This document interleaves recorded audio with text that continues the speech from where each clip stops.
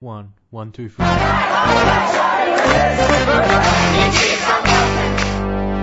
Hello and welcome to the people-powered Green Left podcast, where we give a voice to the 99% and not the big corporations. If you think this project is important, please consider becoming a supporter today. Now, on to our latest episode.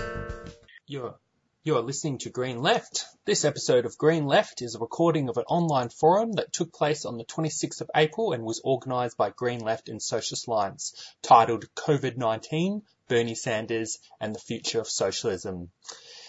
It was a Q&A with longtime socialist activist Paul LeBlanc.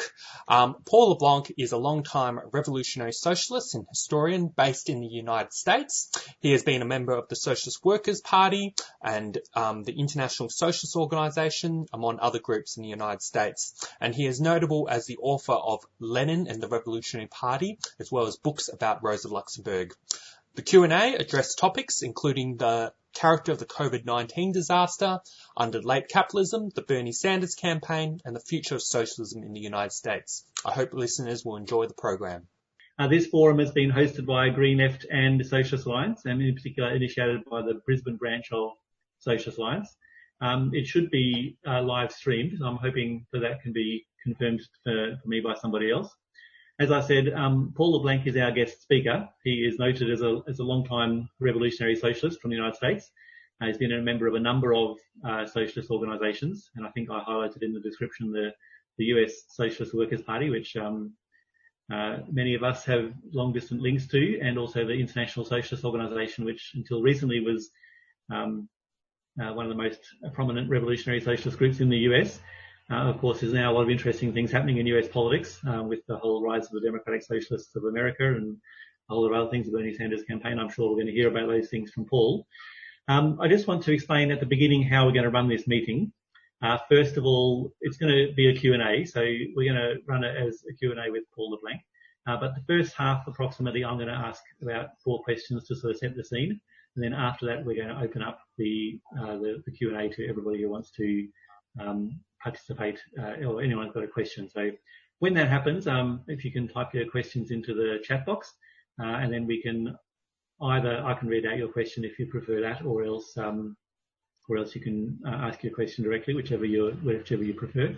Until then, we just ask everybody please to keep themselves muted so that it doesn't interrupt the flow of the presentation. And the other thing I'd like to just ask everybody to do right now, as this video is being live streamed on Facebook as we speak, if everybody could please go and just go now, find that live stream on the Facebook, please share it or give it a thumbs up, just in any way to sort of boost the audience for that live stream. That'd be wonderful. Okay, so we're going to get underway with the question and answer. And the first place I want to start is with the coronavirus crisis, which has just imposed itself on political and social life in a dramatic way. I mean, both in Australia and in the United States, and as in other countries around the world. And look, I know Australia is not the worst case, but it still has had a big impact on our life here. And the United States is just a particularly shocking example, especially since it's the richest imperialist country in the world. So I should have checked most recently. I think it was into the 900,000 cases in the United States. It'll be, 1 million cases within days, if not tomorrow. And that's more than 4 times the number that Spain has got, and Spain is a country with the next highest number of cases. And again, almost 60,000 deaths, double the numbers from Italy, which is the next highest number of deaths. So it's a shocking and dramatic situation for, as I said, for the richest imperialist country, and there's no immediate end in sight, at least on a global level. Now, I think in general it's fair to say that right-wing governments, such as that as Donald Trump in the United States, but also Boris Johnson in Britain, Bolsonaro in Brazil, Erdogan in Turkey, among others, have handled this crisis particularly poorly. However, it's not simply a case of ideology. I mean, viruses obviously don't care about that. However, this crisis, a health crisis, starkly shows the conflict between capitalist profiteering and human need. So I'd like to ask you, Paul, could you please begin by just talking about the coronavirus current crisis in the United States? Can you describe what appears from the outside at least to be a very shocking situation? And further, can you elaborate on the political implications of what you see? is it fair to claim that the mishandling of the crisis by the Trump regime is more than just the mumbling of an incompetent administration? Is it a reflection of the capitalist system in crisis per se? Over to you, Paul. Okay, well, it's a pleasure to be with friends and comrades. I could spend all of my time going through various details on the coronavirus here, the situation, but I'm just going to pick some bits of information that may give some sense of it. And then I want to get into the political question that you've posed, Alex. This is a crisis that includes issues of public health, of social inequality, plus economic and political breakdown. And it's moved very, very quickly since it came upon us in February. In an interview that I gave 10 days ago to friends and comrades in Italy, I noted that from the end of February to mid-April, more than 605,000 people had gotten COVID-19 in this country, with almost 27,000 dying. In just the past 10 days, infection has climbed from 605,000 to 676,000, and deaths from 27,000 to 35,000.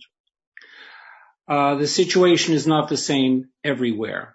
So New York City, that's the epicenter, things are worse there. In the past 10 days, the infections have risen from 220,000 to 282,000.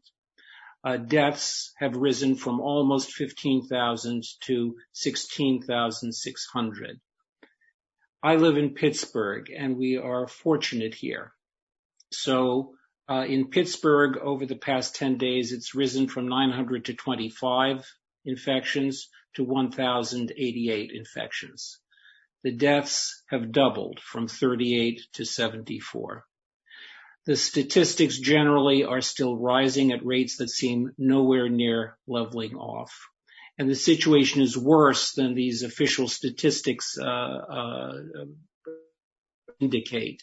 Absent from the statistics are cases among the homeless, those who are too poor to have health insurance, undocumented immigrants, and others who don't get medical care or go to hospitals. There's another factor that we need to look at, and that's race and ethnicity. So infection and death range roughly from 10 to 40% higher among blacks and Hispanics. And I could go through various cities. Some cities it's worse than others, but that is part of the reality. And then this also relates to the devastating economic downturn. And according to the New York Times, the jobless rate is higher than at any point since the Great Depression. At this point, it's around 15%. And the Times adds that it is rising at a speed unmatched in American history. 10 days ago, the unemployment numbers hit 22 million people. And now, 10 days later, it's 26 million people. And then there's the issue of health care, because for most working people in the United States, their health care is related to their employment. They get their health care through various arrangements that have been made with insurance companies through their job. And that's different, of course, from many countries around the world where there's a national health care plan. So if you don't have a job or your job doesn't provide health care, then you're in a bad fix. And that was the situation for 27.5 million people in the United States. They were without health care. And with the growing unemployment, that's dramatically going to increase that number. So these are some of the aspects of the crisis that are hitting the United States, and that's just slightly scratching the surface. The political implications are what I want to focus on now. And you know, of course, that we have a president named Trump, and there are a number of books written about him. and 3 just came out and were reviewed in the Times Literary Supplement. And the title of that review was Godzilla in the White House. And some people have argued that is a terrible slander of Godzilla. Critics have a variety of complaints about the president, that he's a bigot, a bully, a liar, he's arrogant, ignorant, irresponsible, egocentric, phony, short-sighted, slow to take the pandemic seriously, incompetent, things like that. According to the Washington Post, they are able to document 16,000 lies that he has told since he took office. And that someone like Trump can be president of the United States is a sign of a much larger, deeper political crisis. And at the same time, it's accelerating already existing destructive trends in the United States. There was a deeper economic crisis that's inherent in capitalism, and it's not just in the United States, which helped to generate neoliberal policies, which people have been feeling around the world, but certainly in the United States. Among other things, these have gutted environmental protections, have gutted healthcare, have gutted public services, have smashed against the labor movement and dismantled much of it, and so on. Stuff wasn't done by Trump. This was happening before Trump came to office. And in addition to that, there is a capital accumulation process which has been generating climate change and environmental degradation. This has been documented by a number of analysts, Mike Davis, Ian Angus, and many others. And this has been going on for decades. But now it is being accelerated thanks to Trump's policies. So I would argue that the problem is systemic, not just flowing from a very bad apple, although we can focus on that very bad apple and have a bunch of laughs and be horrified and so forth and so on. But it's not just Trump. It's something that's larger and that has allowed Trump to come into to being as the president of the United States. I could go on, but let's shift the discussion a little bit. That's great. Yeah, no, I would like to move it to turn towards the Bernie Sanders campaign. But before we do that, I just want to actually make an announcement to everybody who's watching this that becoming a Green Left supporter is actually one of the best ways you can support our work. So if you aren't already a Green Left supporter, please consider doing so. And the link we should get into the description for the video in the Zoom chat if possible. And one other thing you can do, even if you not to pay a single cent, even just liking this video on Facebook in the live stream would be would help to get their word out. But as I said, turning to the Bernie Sanders campaign, obviously many people around the world, and no doubt in the United States as well, have seen the Bernie Sanders campaign as a huge inspiration. It surely is significant that, someone who describes himself as a democratic socialist, and regardless of whatever discussion you might have about his limitations, but someone describing themselves as a socialist could come so close to winning the presidential nomination for one of the two major capitalist parties in the US. Indeed, prior to the South Carolina primary, it seemed that Sanders was well placed to potentially win the nomination. Now, we've seen the story since then. The establishment closed ranks around Joe Biden. It was a well-orchestrated campaign on their part. They want to consolidate their forces around what I think any objective assessment has got to conclude is a very weak establishment candidate. And that seems to pull the rug out from underneath the Sanders campaign. So can you please comment on this? Can you comment on Bernie Sanders' political response to this establishment move? Do you think that essentially this was an unwinnable fight, like in the circumstances there was nothing that an insurgent left-wing campaign could do? Or do you think Bernie Sanders made some political mistakes that potentially could have resulted in a different outcome? Sure. One thing I would argue is that it was not in the cards that he could win. That he could win in the Democratic Party, which is an irredeemably capitalist party, dominated by a very powerful, well-to-do capitalist elite, the liberal wing of the capitalist class in the United States, and its people who do its bidding. But he did have a powerful impact. And it was possible, he showed that it is possible to have a powerful impact. The fact that he couldn't win caused some people to, on the left, to argue that he was a phony, that he was just trying to lead people astray. I think the reality is more complex and more interesting than that. One thing we need to do is look at the history of the guy and his context, because it's not just Bernie Sanders coming down from the heavens or something like that. He comes out of, just as Trump comes out of a certain context, a certain reality. The same is true of Sanders. From his youth, he identified as a socialist and was part of the Young People's Socialist and also as an independent of the Democratic and Republican parties. He was a very moderate socialist, but was far more radical than your average Democratic Party politician, and he was not formally part of the Democratic Party. He ran for public office as an independent and won and an open socialist, and became the mayor of Burlington, Vermont, and then a congressman, and then a senator. So, was pretty much unique in the kind of political profile that he projected. Now, the fact is also, it's also the fact that he worked very closely with Democratic Party politicians, with the Democratic Party, caucused with the Congressional Democratic group, and so on, but with a difference. Now, his context, it's interesting to look at the context. In some ways, you could go back to the 1930s. Now, he was born in 1941. But in the 1930s, there was a radical working class upsurge and subculture that he identified with as he was growing up. He was a 1960s radical, part of the 1960s radicalization.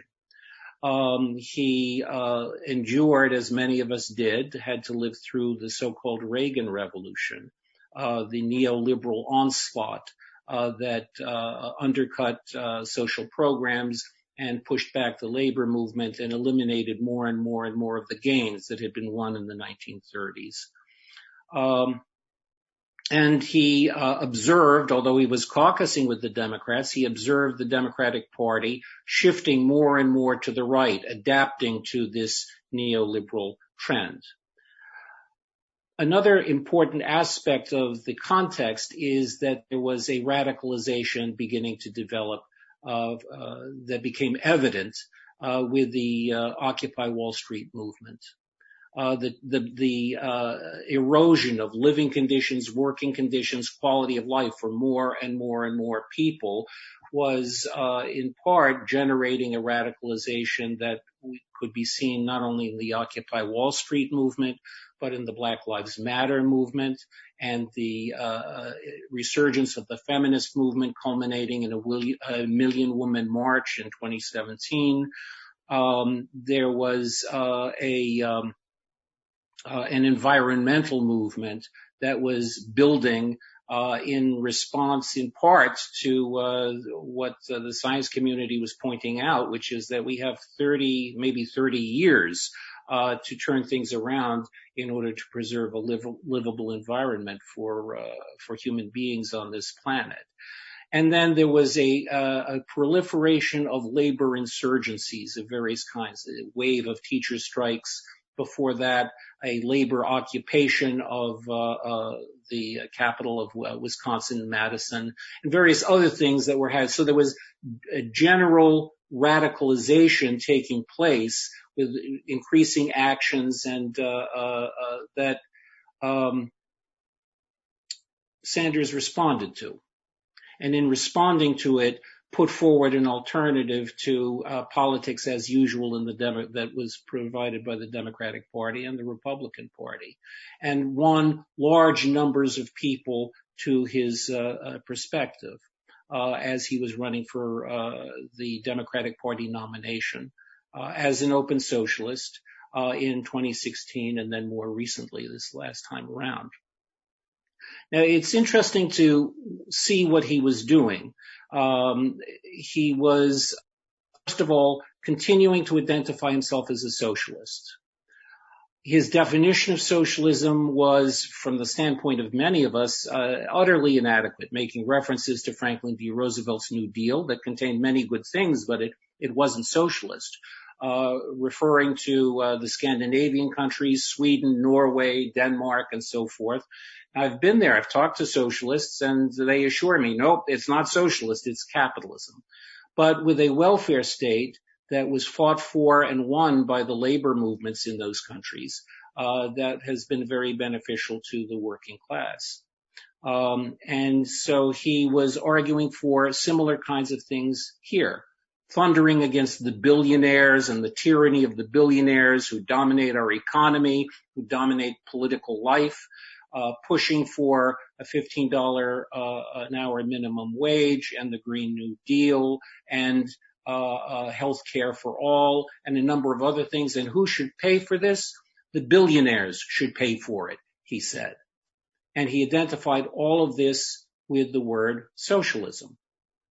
And that had a powerful impact. It tilted popular consciousness so that a very high percentage of people, 40% 42 or 43% of people in the United States, 51% of young people, ages 19 to 29, or 18 to 29, 57% of the Democratic Party, identify positively now with socialism. And the idea of socialism and some of the ideas related to socialism have become part of the national discourse. So this is the kind of contribution that he made. His limitations I've already noted, and there are more than what I've noted. For example, he is working and has been working in and with the Democratic Party. He's not formally a Democrat, he's an independent, but he has adapted and compromised in all kinds of ways. He has taken some good positions on foreign policy, but to a very large extent, he is has adapted to the foreign policy of the billionaires. He has projected an electoral challenge that has been very powerful, in my opinion, that has been good in multiple ways, but that is not clearly, except rhetorically, not clearly tied in with mass social struggles that will be necessary if genuine socialism is to be brought about. So these are some of the limitations. But all of this was too radical, absolutely too radical for the Democratic Party elite. And it did close ranks around Joe Biden. It seems to me that Sanders won much in what he did. There have been gains that I've talked about in terms of consciousness and the political discourse in the United States. And yet he was up against an incredibly powerful and wealthy elite that this time around, 2016, he surprised them. But this time around, they were ready for him. Biden is not a very good candidate, in my opinion. So a number of people were running to be the candidate, to be the centrist or mild liberal candidate of the Democratic Party running against Sanders. And because they were divided, that made it easier for him to win certain elections. Once the elite was able to corral these various contenders behind Biden, that changed the math, that changed the dynamic.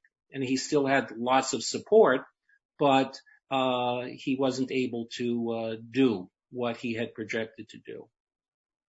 And his strengths and limitations in terms of his base, he had young people and has young people still supporting him. And this is the future in majorities, in huge percentages, young people support Sanders, as well as some of the more oppressed folks.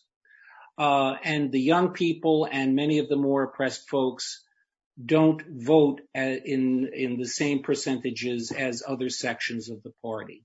So he was focusing a lot of energy on winning the hearts and minds of these people, and that was very positive. But in terms of the votes, I don't think this is a weakness of his campaign. It's a strength of his campaign. But he wasn't going to win the Democratic Party nomination with the votes that were actually he was able to turn out. These various factors were then added to by the coronavirus factor. Sanders was marvelous at mobilizing masses of people in rallies to hear inspiring speeches that he would give. And this became impossible. The dynamic of the Sanders campaign was powerfully undercut, not only by the things that I've just been talking about, but then by the coronavirus. So these are things that, for the most part, he didn't have control over. And I would not say, oh, well, he blew it in terms of these things. But there were two other problems that I think did undermine him. In addition to the fact that the Democratic Party, pro-capitalist elite, was not going to let it happen, that he would become president. Two Achilles heels, one for each foot. One is he made a commitment, and if he wanted to be effective in the way that he was trying to be effective in a certain sense, he had to make this clear that he was not going to break from the Democratic Party. He was going to support whoever won the nomination from the Democratic Party. And it was quite possibly not going to be him. Even though there was much enthusiasm and much hoping that it might be him, it was not going to be him. And the question was, how much leverage could he have within the Democratic Party? But he was not going to win it. And he was going to end up supporting. And it became clear when you watched the debate between him and Joe Biden that Sanders was pulling his punches because this was the guy he was going to end up supporting. And that's quite a contradiction. That's one Achilles heel. The other Achilles heel is this. Assume for a moment that somehow he could win. He could win the nomination and then win the election. He would be up against the pro-capitalist elite of the Democratic and Republican parties, the mass media, and so much more. And he did not have the kind of ideological strength and organizational strength among his supporters to win. Even if he won the election, he couldn't win. He was in that because our movement, the socialist movement, the working class movement in this country is not yet strong enough. These were the two Achilles heels, in my opinion. And could he have done things differently? Yes. Could he have been more effective if he had done things differently? Maybe on some things, but I don't think it would have resulted in his victory. On the other hand, the fact that he was running in this kind of context helped to advance the cause of socialism in a number of ways. There's confusion and limitations in his orientation, but the political scene is quite different now than it was before he was running in these campaigns. All right. I'm sure there's actually probably more things that could be teased out of some of those points. But I did want to move on, and people that can perhaps come back to that in the further Q&A at the end. After withdrawing from the race, Bernie has gone on to formally endorse Joe Biden. That is unsurprising. I mean, he always says, as you mentioned, that he would endorse whichever candidate was nominated by the Democrats. It certainly has been a devastating development for many of his supporters. So can you comment on that aspect of things as well? And the debate around that stance. I mean, obviously there are different opinions on the left as to what Bernie should have done, and also what the left in general now should do. So can you comment on that? And also can you comment on the broader fact that the Democratic establishment has chosen to rally around Biden, given that he is such a weak and compromised candidate? I mean, it's sort of, I mean, that in itself also seems quite astounding. So can you comment on that? Sure, I'll say as much as I can on it. One of the questions about Biden, there were a number of people who agreed Biden is not that strong a candidate. And there were a number of other candidates who thought maybe they could do better than Biden in defeating Sanders, first of all, because he was too radical for the Democratic Party. So you needed a pro-capitalist liberal or centrist, and stronger than Biden, my God, of course. But there wasn't a consensus which won. And the efforts to develop a stronger candidate than Biden on the part of various people in the Democratic Party resulted in a fragmentation that undercut Biden and that made it more possible for Sanders to have impact. I think it's part of the crisis of the Democratic Party and of U.S. politics that Biden is the guy who's running as the Democratic Party candidate. We'll see how he does. He did better in the debate with Sanders than many of us anticipated. But for him to do better in the long haul is another question, and he's weak in multiple ways. And Sanders has endorsed him, and this is part of Sanders' contradiction that I've talked about before. The debate on the left goes different ways. There are some on the left as relatively small groups who have the aspects of the analysis that I've already shared with you, that he couldn't win, that this was not going to be a serious alternative to the capitalist system. And they rejected him and are now saying, see, we told you. So there's some of that. There are some people who see Trump, who agree with Sanders, seeing Trump as such a horrific threat to the quality of life in the United States of America that they will support, they will vote for, and they will campaign for anyone who is running against, in the Democratic Party in order to remove Trump.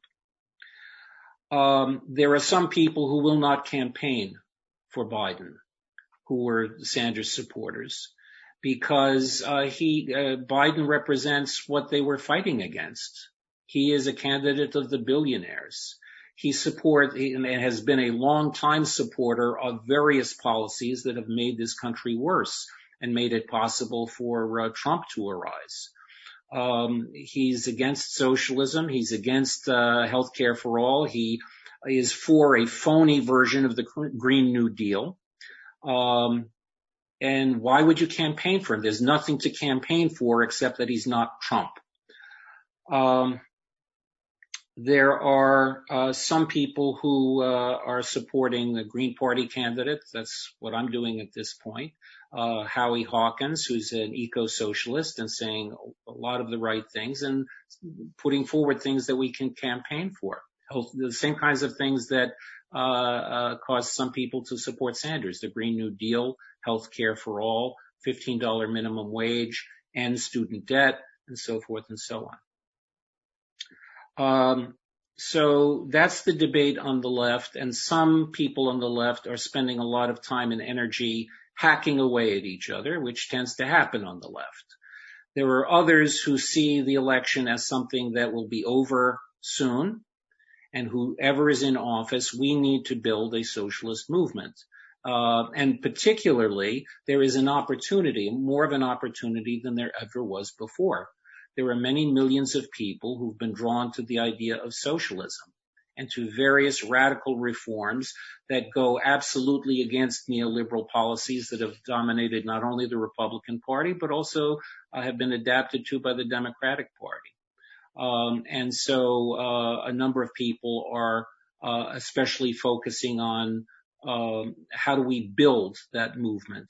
How do we build that movement after the election, regardless of disagreements? And there's quite a willingness to discuss the disagreements on the part of such people, but not to focus on them to the exclusion of what are the next steps in building a movement that can actually bring about change in this country.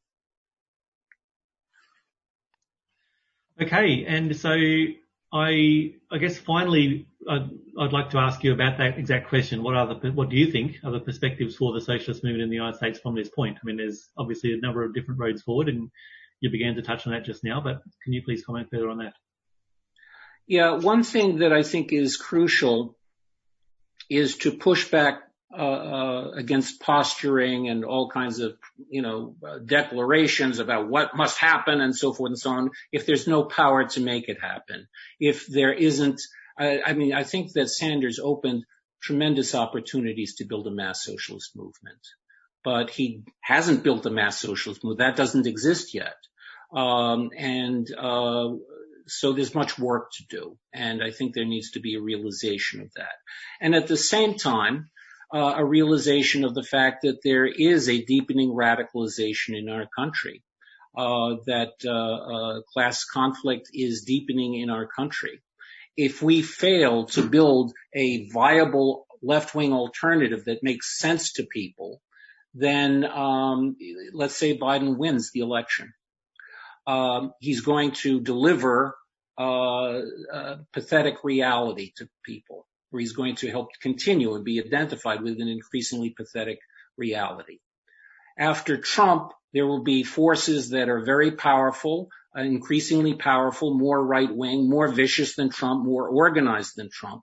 If we do not have a left-wing alternative, things could go in that direction. So we must build that alternative with the actual people that there are, helping to deepen and spread socialist consciousness, but also deepen and spread struggles. Right now, in this period of coronavirus, there is class conflict that's taking place.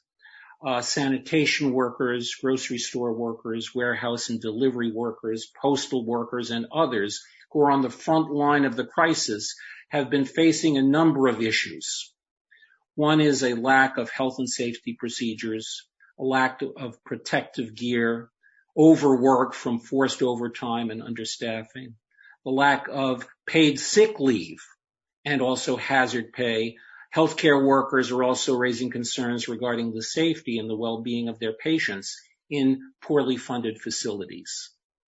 All of this is rising to the surface, and there are actions that various workers have been taking. There are some very moderate trade union leaders who've come out recently with a statement. We want to join with progressive business people to, we're all in this together and so forth. And recently there was an open letter from a left-wing current in the labor movement made up of officers of unions and locals and so forth, arguing that no, anything that's positive that we're getting from employers has come through struggle. We need to have class struggle, not class snuggle, is what they're saying. And there's a number of things happening, circulating petitions, holding news conferences, leafleting, picketing, some demonstrations, and wildcat strikes. Also there was a few days ago an online conference of a publication called Labor Notes, gathering various radical labor activists together to talk about what they're doing. There were over 1,000 participants in that. So that, and out of this, there's come a consciousness and some victories. So this is one area that is developing that needs to be developed, an area of struggle. The demand for health care for all makes more sense now than ever. It is so clear that we need that. Health care is a matter of right. The Green New Deal, which combines environmental struggles to preserve the environment, which will be irreparably damaged in 2 decades if we don't do something. Rebuilding the economy in a way that will address that while providing full employment and decent quality of life and quality of work for all workers. That's the Green New Deal. That's the real Green New Deal, not the phony one. A struggle for that makes sense, as well as taking other aspects of the Sanders campaign platform that made sense to people, that drew people to his campaign, and continuing to fight for those. Continuing to fight for all of those, and who should pay? The billionaires should pay. helping to build struggles and socialist consciousness around these kinds of things among the large number of people who were drawn to the Sanders campaign in the first place. But the Sanders campaign is much bigger than Sanders. And if Sanders, is not in the picture anymore, well, that's a shame in some ways. But the strength of Sanders was the masses of people who were responding to these kinds of ideas. And that's what we have to build as a movement.